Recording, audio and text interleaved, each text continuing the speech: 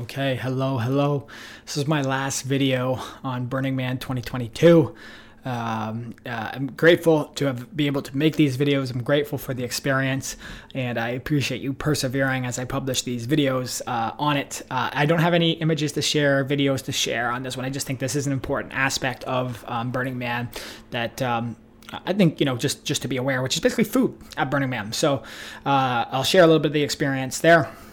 In 2019, I had gone, and this was my second time return, so I had a little bit of an understanding of it. One of the things I thought is that, a couple of things. So you're preparing. Most people are coming in a tent or an RV. I would say the majority of people, and they're trying to then figure out what food should they bring, how much food should they bring, and those are difficult questions. And in 2019, we left with a lot of food, a lot more.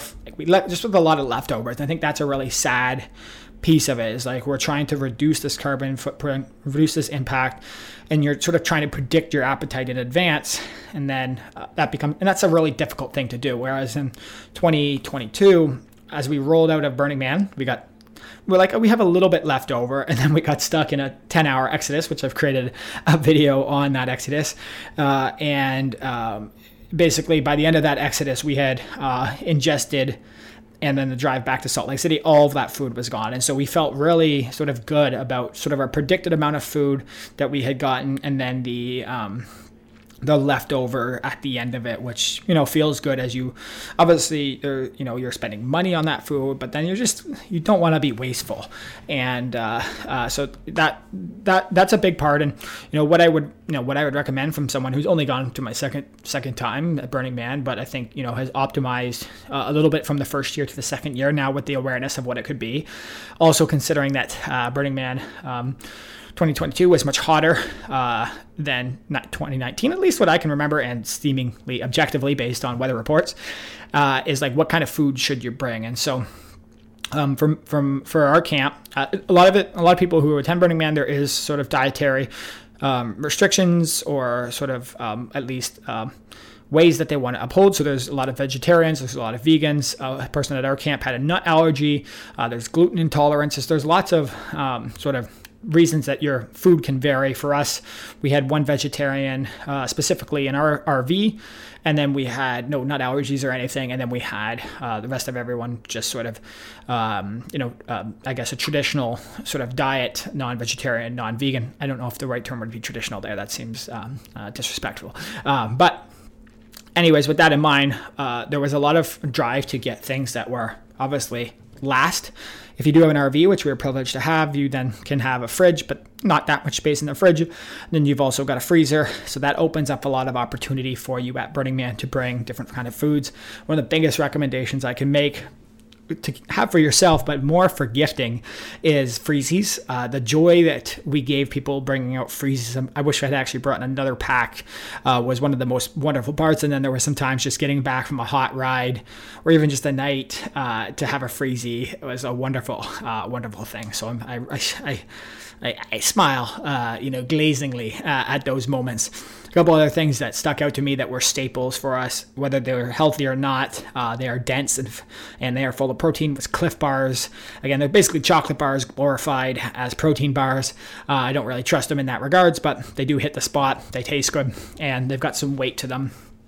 For myself, there was a lot of peanut butter and jelly sandwiches. I actually brought sandwich meat, tomatoes, mayonnaise, and so especially for a quick meal, especially as you're trying to go in the flow and everyone's like, hey, we got to go to this event. You got 10 minutes to rally, and then we're on our way. And if you miss it, you miss it, kind of thing. And it's actually a good mindset to have. I think if everyone just waited for everyone, you would miss a lot of the experience at Burning Man. So that quickness is important. So peanut butter and jelly, or even if it's a little bit of longer time, make that sandwich. A lot of sort of density to it, some weight, and could keep you full. So things like that.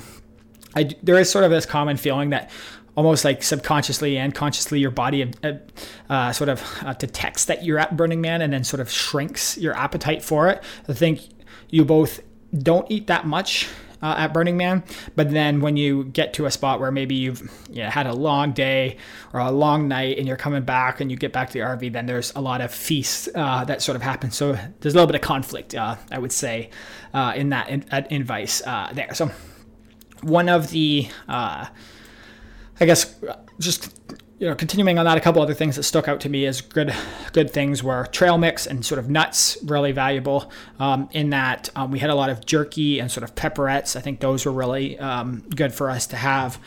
We had some meal replacement shakes. Those were very helpful for us. Ice, not food, but ice makes everything better. Vatzel and I made some chai tea as well as had some Tazo concentrate to get a little energy boost and some caffeine. So thinking about also energy there, tea, very helpful in the morning. And then if you've been pushing through and you want to keep continuing, really nice to have, some sort of caffeine or something like that. Bananas did not last very long. That was one thing that stuck out to me. I'm trying to think what else. We got some sort of like fried chicken, which at the start seemed like some great idea. And then like a couple days in, I was trying to eat it and I was basically choking. I told the camp that I almost died and I was almost like ready for it to happen. I was up on the RV and I was like, all right, this is it.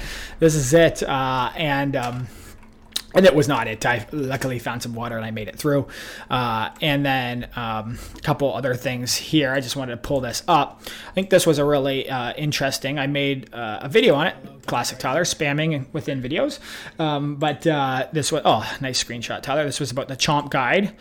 So this video came up before, and I think it was maybe the first year that it had been done, but sort of showed all the camps and then the food served, the location, and then the camp name. So super, super helpful. Here is the PDF. Obviously, this is out of date now, but I'll link it for you here.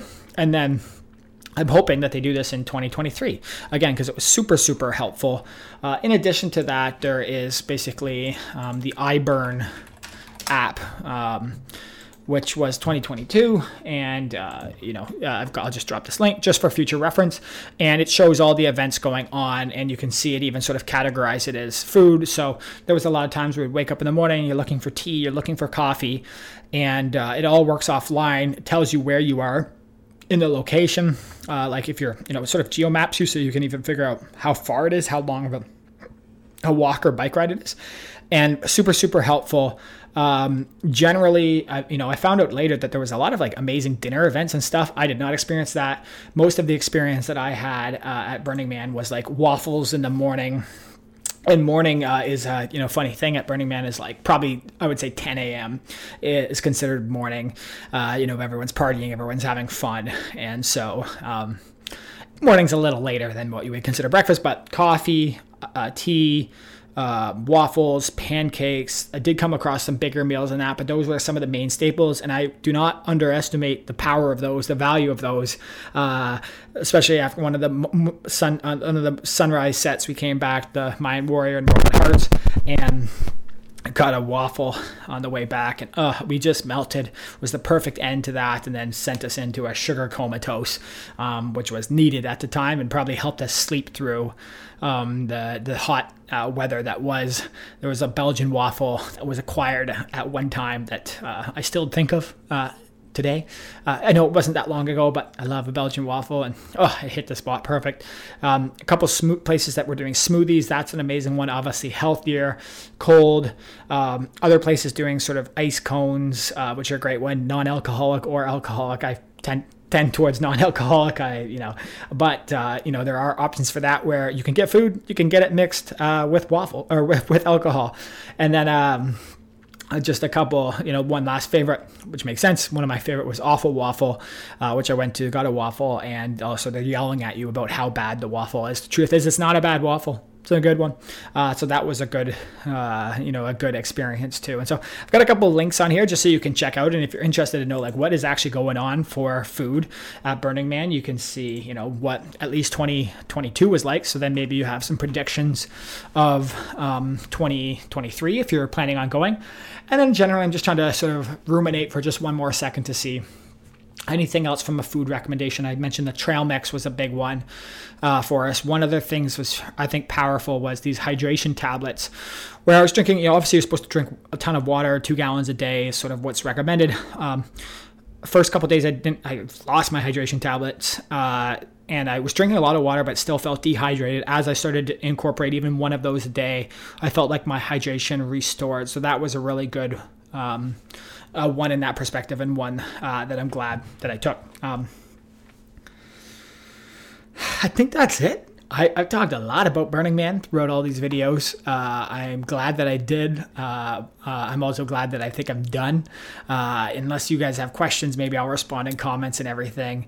But overall, I've really gone pretty in depth on sharing the experience and hopefully some things that are insightful along the way if you're planning to go in the future, or you're just interested in what happened at 2022. So as always, I'll drop a couple links and resources in the video below.